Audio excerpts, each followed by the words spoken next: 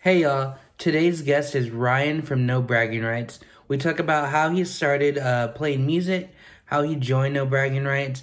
We talk about the effects of the pandemic on people in the industry, like just guitar techs, musicians, just everyone. And there's a Pantera story. So I hope you really enjoy it. Thank you for the support. Here's our interview. Thank you so much for just giving me some time to talk to you. I'm super stoked. Yeah, of course. Yeah, well, let's just get started. When did you know that music was going to be a part of your life? Probably, I don't know, since I was a little kid. Like I loved music, so like I even remember like 5 years old, like being super into music and just stoked on it. So I don't know, I pursued it ever since I was a kid. I never had any really other like dreams or ambitions. So Were there any like bands that you can remember that just really like got your attention like, when you were a I kid? mean, I mean, this is gonna date me really badly in my age, but and also my liking of music at the time and even still now, but like Korn really got me into music. Like that really like solidified that I wanted to play music. I don't know. It was like heavy music once I found that, because like my mom always listened to music, so it was like Journey, Santana, like kind of that whole range of like, I don't know, like rock bands and like Woodstocky kind of bands, and then there was always like the radio on. And then I mean, if you really want to talk like just straight love of music, like Michael Jackson and the Jackson Five, straight up, like Jackson Five, like amazing. Even like you look back at it now, and like as a bass player, you go back and you listen to some of that stuff, and you're like, how? It's Yeah, just so in the pocket and just like has like fills that you're just like, I don't even get it. yeah, I feel the same way, man. Trying to even learn like those old tunes is so hard. I Yeah, well, just like that Motown era people, like I mean, it was generally the same like session dudes that would write everything, but they're just so extremely talented. Yeah, James Jamerson, I know probably be one of the most like famous guys from that time. Yeah, Um, so when did you want to like pick up an instrument? um, I wanted to pick up an instrument a lot sooner than I could. Um, so like my mom, I mean, I wanted to be a drummer, but drums don't have a volume knob, so of course parents are like, no, like my mom was absolutely not. So there was a teacher in my elementary school that played guitar, and it just like it caught me. So my mom eventually got me an acoustic guitar. She was like, we'll see if this goes anywhere. It didn't really go anywhere because I couldn't grasp it because I'm left-handed. So I was trying to play a guitar like this when for me it needs to be like this. So I slowly like I kind of got out of that and like kind of phased out, and then eventually I got a guitar when I was 15, and then just it's kind of gone from there. Yeah, that's pretty wild. So like I mean, I'm assuming that you're just primarily left-handed in general, right? Like Uh, Oddly, I'm not. okay. Um, I write left-handed. I play left-handed, but I do a ton of stuff with my right hand because I just had to adapt. So like, what's really funny is I don't golf, but I play I like hit golf balls and stuff, and I do all of that right-handed. I played like street hockey when I was younger. I did that right-handed, so none of it makes sense to me in that aspect. Like my fingers just don't move. Like even I've tried over and over, and I can make like a power chord on a guitar, and that's about it. Yeah. Well, so the reason I was asking was just like to see if you knew at the time when you started playing guitar if you had to play like a left-handed guitar. I didn't. I didn't know that. Like, I didn't know that there was another way to play. I just saw people play a certain way. So it's like, I assume this is the only kind of guitar they make, which I mean, still it's super limited even Yeah. now. But Yeah, for sure. So when you started playing guitar, like what was some of the like the songs that you were learning that you first learned? I mean, straight up, the first song I ever tried to learn was "Blind" by Korn, and I played it terribly wrong. Like knowing it, like knowing how it's supposed to be played now, like I played it terribly wrong. I probably still would play it wrong, but that was one of the first songs. And then it was kind of like the cliche, like, I'm going to learn Smoke on the Water or Iron Man, because those are like the easiest songs ever to play. They're just like literally power chords. Um, so just kind of, I slowly just like progressed, like just learning songs. And then I fell into tabs online and it was like, this is how I'm going to learn. Yeah. I mean, for me, tabs was like a game changer. It was pretty self-explanatory, and like I played a basket case on tabs, and well, it was over once I learned basket case. It's like I could Yeah. play anything. Like I can shred any song now that I know basket case. Yeah. Um, when did you start getting involved in like local bands or starting or joining bands? I I grew up in a really small town in California called Blythe, California. So there wasn't too many options. There was literally like three bands that existed in that whole entire town. So I started playing guitar and I convinced my best friend to start playing bass.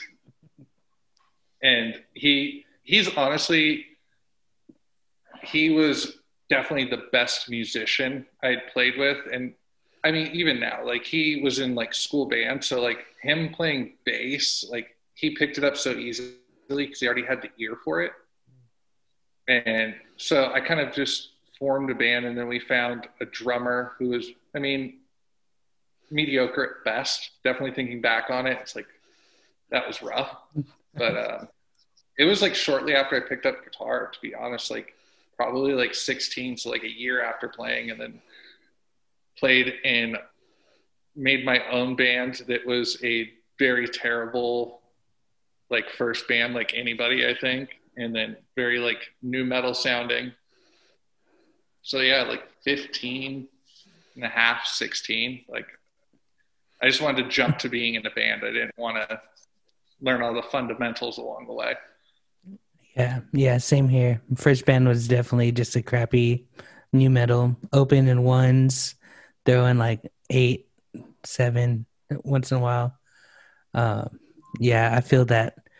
So when did you start, or when did you switch to bass? I switched to bass in my 20s, honestly. I just, I had moved to the Inland Empire and I was playing guitar. I played guitar in a band out there. And then bands needed more bass players than guitar players. And I never was that great of a guitar player. Um, and then I kind of, I mean, it's kind of like the most cliche thing in the sense of the guitar player that's okay goes over to bass and they're a little bit better at bass than they are guitar. um, so like in my like early 20s, I had switched over and joined a band, and just I had literally went out and I bought a bass head, and a cab like right away. Dang. What did you end up getting? Do you remember? I still I don't even know where the bass is. I want to say it's in Washington with one of my friends, but I got a Mexi Fender jazz bass. It was like a natural finish. It was the coolest thing, at least at that time. I was like, oh, this is cool, jazz bass. And now I honestly am not a big fan of them. But um and then I switched, and then I got to a Ampeg SVT 3 Pro, which was, I mean, I still think that that was one of the coolest sounding heads I've ever owned because it had the two pre's in it and it just kind of made it a little bit warmer. Mhm. And then I bought an Ampeg 6x10 cab. Nice. I like the 6x10s. Still, just a little less lugging around, or you're still lugging it around, but not as big as those 8x10s. Yeah, it's a little less, but I just feel like the low end of them is just not as like umphy as like an 810 or an Ampeg 410. It's like LH or something like that. It has like three um, like air holes at the bottom essentially, and it just got so much. I bought one randomly. It got so much low end out of it. Like I'd never like had something compared to an 810 besides that. Dang. I didn't even know that's how it worked, or what those holes were there for. I've seen them I before. don't even I don't even know if that's what it was. Like it was just something. Like I bought a bunch of random gear Mhm. in my time, and it's like random things that sound really amazing, and that was one of them. And I regret that I sold it. And Yeah, it's nothing has sounded like that. And I've played other ones. yeah. It was just that was like the one, and then Yep. I think it happens to all of us, man.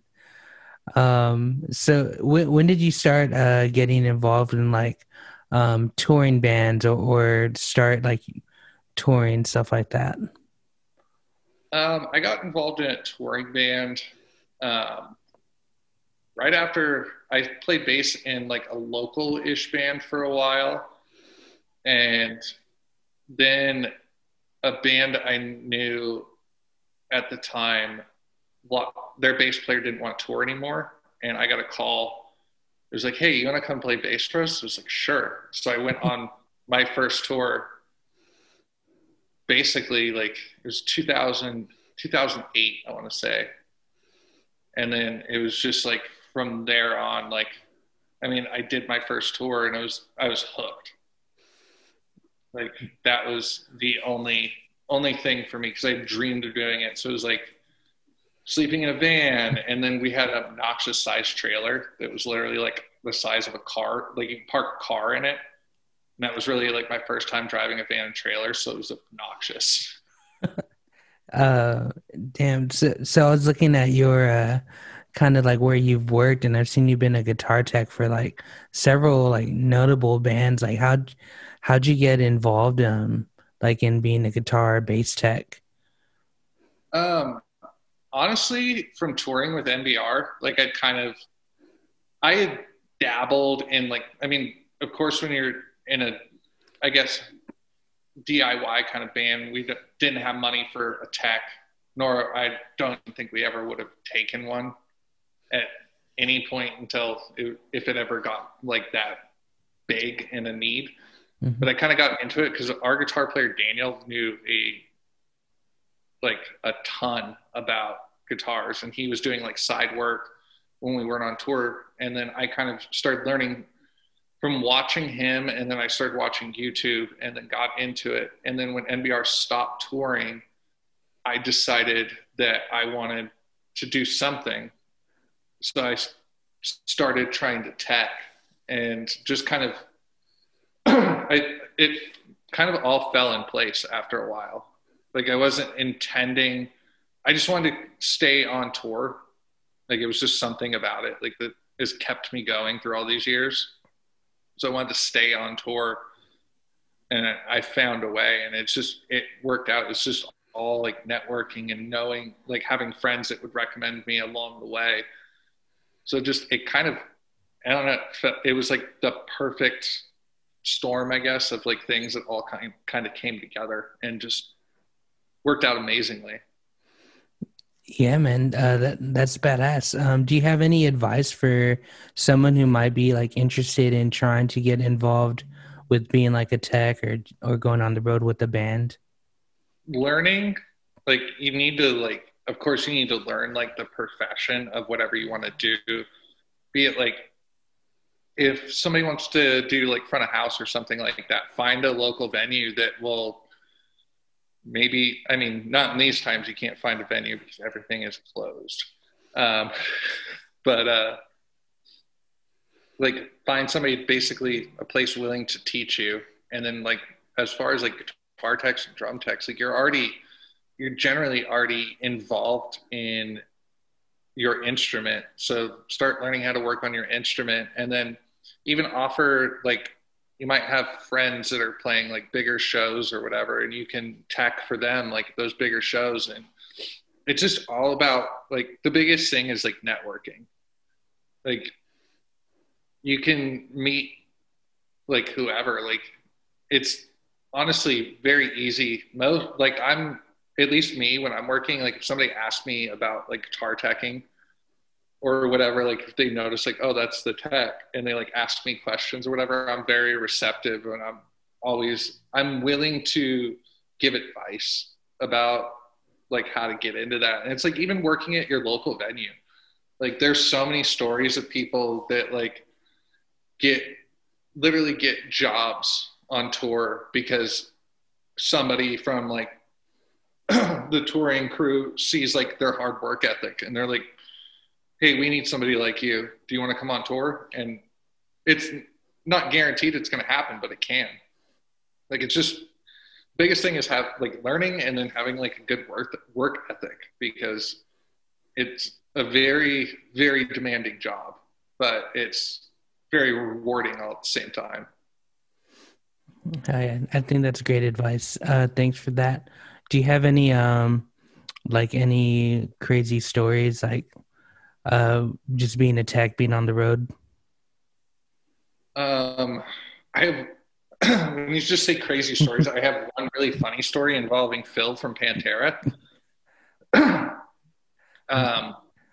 So on one, just on, I was a driver for bands for a while. So I drove bandwagons, which, if nobody knows what a bandwagon is, they're basically like those big black RV things you see, like that bands tour in, that look like tour buses, but they're not quite or they're not quite a tour bus. Mm-hmm. So I was driving one for this band Crowbar. Okay. And Kirk was in Down with Phil, and also Crowbar had done tours with like Pantera. So I love Pantera. So I got to hear a bunch of cool like Dimebag stories, which were amazing, like to hear that. But on that tour, they were playing in San Antonio, and I just woke up to start driving, and I get out and I'm just out smoking a cigarette, and I see a dude like kind of stumbling down the street. And as he gets closer, I'm like, holy shit, that's Phil from Pantera. And he like looks at me and he's like, yeah, man, and goes in for a high five, but he goes in for the high five and locks hands with me. Like, he's holding my hand and like squeezes my hand. And I was just like, what just happened? And then like after that, I was just like, that was cool, but that was weird. I've had a lot of, I mean, even with like NBR, like I don't care what you believe, but we literally chased an unidentified flying object for about 2 hours. We left a show in Lubbock, and there's 5 other people to attest to this happening, but we literally followed a UFO for 2 hours. That was wild. Yeah, that sounds real wild. Man, so speaking of NBR, how'd you get involved with No Bragging Rights? I mean, when I lived out in the Inland Empire, like, our scene was big but small all at the same time. So, and I mean, before I joined the band, they were definitely, I mean, they were a very popular band, especially in our area. And I occasionally like talked to Martin every now and then. Like, I'd run into him wherever, and I occasionally like would talk to other people in the band. And then I had got word from our friend Ryan that Rick, their bass player at the time, had left the band. They were looking for a bass player. So he put in a word to them about me, and I think Martin hit me up, and just they had me start learning songs, and I would literally just I'd go to work, I'd come home, and I would just learn songs and send them like videos with dubbed over like audio of what I'd tracked in GarageBand, because I didn't know how to simultaneously track everything. Yeah. So I was like, hey, I can visibly play this, and you can hear that I can audibly play it. And then I just kept learning songs until they were like, hey, do you want to like try out for us and come on tour? And that was basically it. Like it was just being persistent. Yeah. Like just wanting to learn songs and go back on tour and be a part of a band that was doing really well. Like it was definitely a wild time. Yeah, man. I'm like a super big fan. Like, I know when y'all came to San Antonio, we went and had a Mexican food before one of the gigs. Yes, Yeah, man, that was fun. My friend Bobby too. Like, we still keep in touch with Mike, and I got you guys on Facebook and stuff. But for the writing process for No Bragging Rights, like, how involved were you with the writing process? So basically with the band, how the writing process goes is Daniel is 100% the writer. Mm-hmm. And I mean, even every time, like when we did Concrete Flower, I know it's cycles. When we did that, it was just Martin and Daniel like chipping away every single day. It felt like at songs. And then I was living in San Diego, so I would come up and I would learn the songs and kind of like write my parts, but I was never really involved in writing. Mm. And then when we moved to like Concrete Flower, Daniel started, and this is the most wildest way to demo songs, and they actually sounded pretty decent, but he had GarageBand on his phone. So he would record the guitar parts, I believe, to a click that he was listening to in one earbud. He would take, I think, the other earbud and dangle it in front of his cab and then track the guitar parts, and then tediously on his phone program all the drums. And honestly, Daniel can program drums that sound really good on a phone, and also like because he's played with Martin for so long, like he knows what Martin would play. So it's always just like almost on point. And then it's like, even with that, he would send all of us the demos, and then I'd kind of like learn them as best as I could. And then I'd go to practice and we'd like hash through the songs, but I was never like totally involved in the writing process. I'd give my creative opinion. I'd write my own parts, and I was very closed-minded, but I would try to be open because, I mean, I was around a bunch of really good musicians. Like Daniel definitely helped with a lot of cooler, I would say cooler parts that were written on some songs, like were all Daniel. Like, and he would play my bass upside down and track the parts, which I thought was wild because it was like, I don't know how you did that, but you did it, and it sounds really good. But like Daniel is 100% the mastermind behind like the sound of the band. I mean, if you listen to Consequence of Dreams, that's kind of where it started, and then Daniel's just progressed and progressed and progressed. Like, and then, I mean, it was really funny. I remember how we demoed songs with Concrete Flower. Mike we would practice in our guitar player Christian's garage, mm-hmm. and Mike would stand on the other side of the door with his phone to the door, and he would knock 2 times, and then we would start playing the song. Yeah, that's so badass to hear. That's crazy. Yeah, we just did like very like primitive ways of like demoing. and it worked. Yeah, those albums sound amazing. Concrete Flower sounds amazing. So that's crazy. That's something like I would have never thought of. Um, Yeah, Concrete Flower was like I think a super proud moment for all of us because I mean, we did it with Will Putney, which was really cool, and he wanted to work with us, which was even cooler because Will's like, as far as like metal and metalcore and hardcore bands and all that stuff, like we didn't even say metalcore, metal and like hardcore bands, and like he has done some of the coolest records, and able to work with him, and then also Randy, that was at his studio, and Tom, who was an intern who now plays guitar for the Acacia Strain.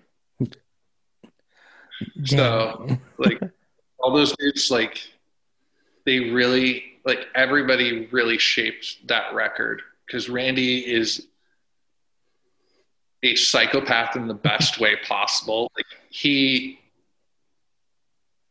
his music, like knowledge and theory and everything is just insanity. And him and Daniel together was just like the most, like I'd just sit there and just be like this and just watch. And I was like, this is wild. Cause they just like meshed, and just, that's why like guitar wise on that record, it just sounds insane. And like, I think we all really pushed ourselves on that record. Like as far as like sounding the best we could. And I mean, I don't know, it was just an amazing process and accomplishment. Was that the first time that you were in like a I don't know, like a bigger studio or just a like a real deal studio? No, we did cycles at Lambesis studio in San Okay. Diego, or San Diego-ish, Escondido, with Daniel Castleman. And I mean, that was really cool. Like that was, I mean, that's a very real studio. But doing it at Machine Shop, well, it was Machine Shop at the time, was, that was cool because a lot of bands, like, I mean, even like, because Machine, the owner of Machine Shop, Mhm. he was still there at the time before I think he lives in Texas now and moved Machine Shop out there. And that's why Will has his own studio. But like, he had done like some really cool stuff, and they had done like really cool bands just in that place and the original place, like Armor for Sleep, and I think they did My Chemical Romance rented that building that they were in before they got it. So I don't know, it was just like, it was a cool energy in that studio, like a really cool energy of just like bands that have like just really cool records and bands that are very successful in a sense. Yeah. Hell yeah, that's really cool. Um, when you work with a producer, like how do you like, what are your opinions on working with the producer?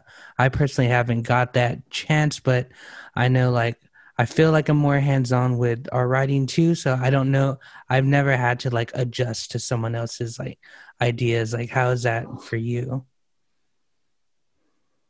Um, I I like working with the producer, and I don't like it. Um, I like working with that like sixth ear Mhm.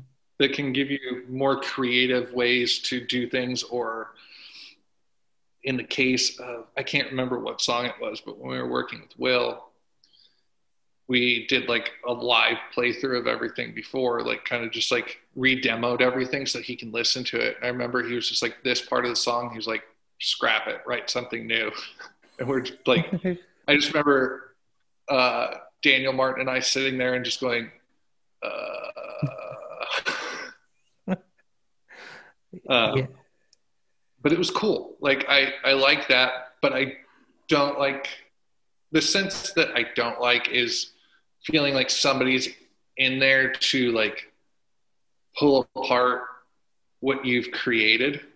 Yeah. but they're there to make it better. So it's like if I were to do it now, it would be a completely different story. I'm way more open to the input. Like, oh hey, like do this and or try this. But I guess that's just age that's made me mature a little bit more and not be no, this stays my way. Yeah, I'm always curious to hear because like I was watching some like Newfound Glory thing and their bass players just like I just want to play bass on the album. It's like I that's all I want to do, and so that just sparked my mind. Like if like as a bass player, I feel a lot of times guitar players write the songs. Some bass players do, but just seeing what you thought about that. Like if you just go in, I just want to play the bass, or if you go in with like, hey, I have ideas, or I want to do this or that. Um, I mean, I'll throw ideas out here and there when I feel like it's appropriate. Because I mean, NBR would like as much as I was in the band, I was still always the new guy in the band, and never wanted to like cross anything the wrong way because I was more involved in other things with the band that were I was better at. Like okay. writing is not my strong suit, and I get what you're saying. Like with, I think I actually know what you're talking about with Ian. Mm-hmm. Um, I just want to play bass, Yeah. but that's honestly like I've had the pleasure of meeting Ian Mm-hmm. a few times, and that's just the kind of duty is just like I just want to play bass. I just want to hang out, and that's it. And there's nothing wrong with that. That's badass. um, No, that's definitely how I am now. I'm just like I just want to play bass or do whatever I do. Like um, so what have you been doing to keep yourself busy during like this quarantine time? I now work at Amazon. Okay. I deliver packages for Amazon 5 to 6 days a week. It keeps me physically active, which I wasn't for about 6 months. I tried working at an at-home call center. That was not for me at all. And so I'm delivering packages for Amazon. So I'm just staying active. I mean, it's the best thing you can do at this point. It's like, and it's my little bit of joy of getting out of the house because I wasn't. I was just sitting in the house for like 6 months, and I definitely like socially distance from people, and because I firmly believe in that. I mean, the only people I ever see are family, and those people are just as good at it. We never have large gatherings. Like it's nothing against the rules of how I view it, but it's weird times.